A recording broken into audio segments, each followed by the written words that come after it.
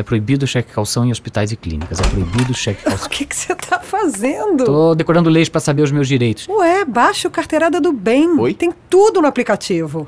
Sério? Claro. E o que eu faço com essa pilha de papéis e leis que eu já decorei? Bom, já que você tocou nesse assunto, tem aquela mesinha desnivelada aqui em casa.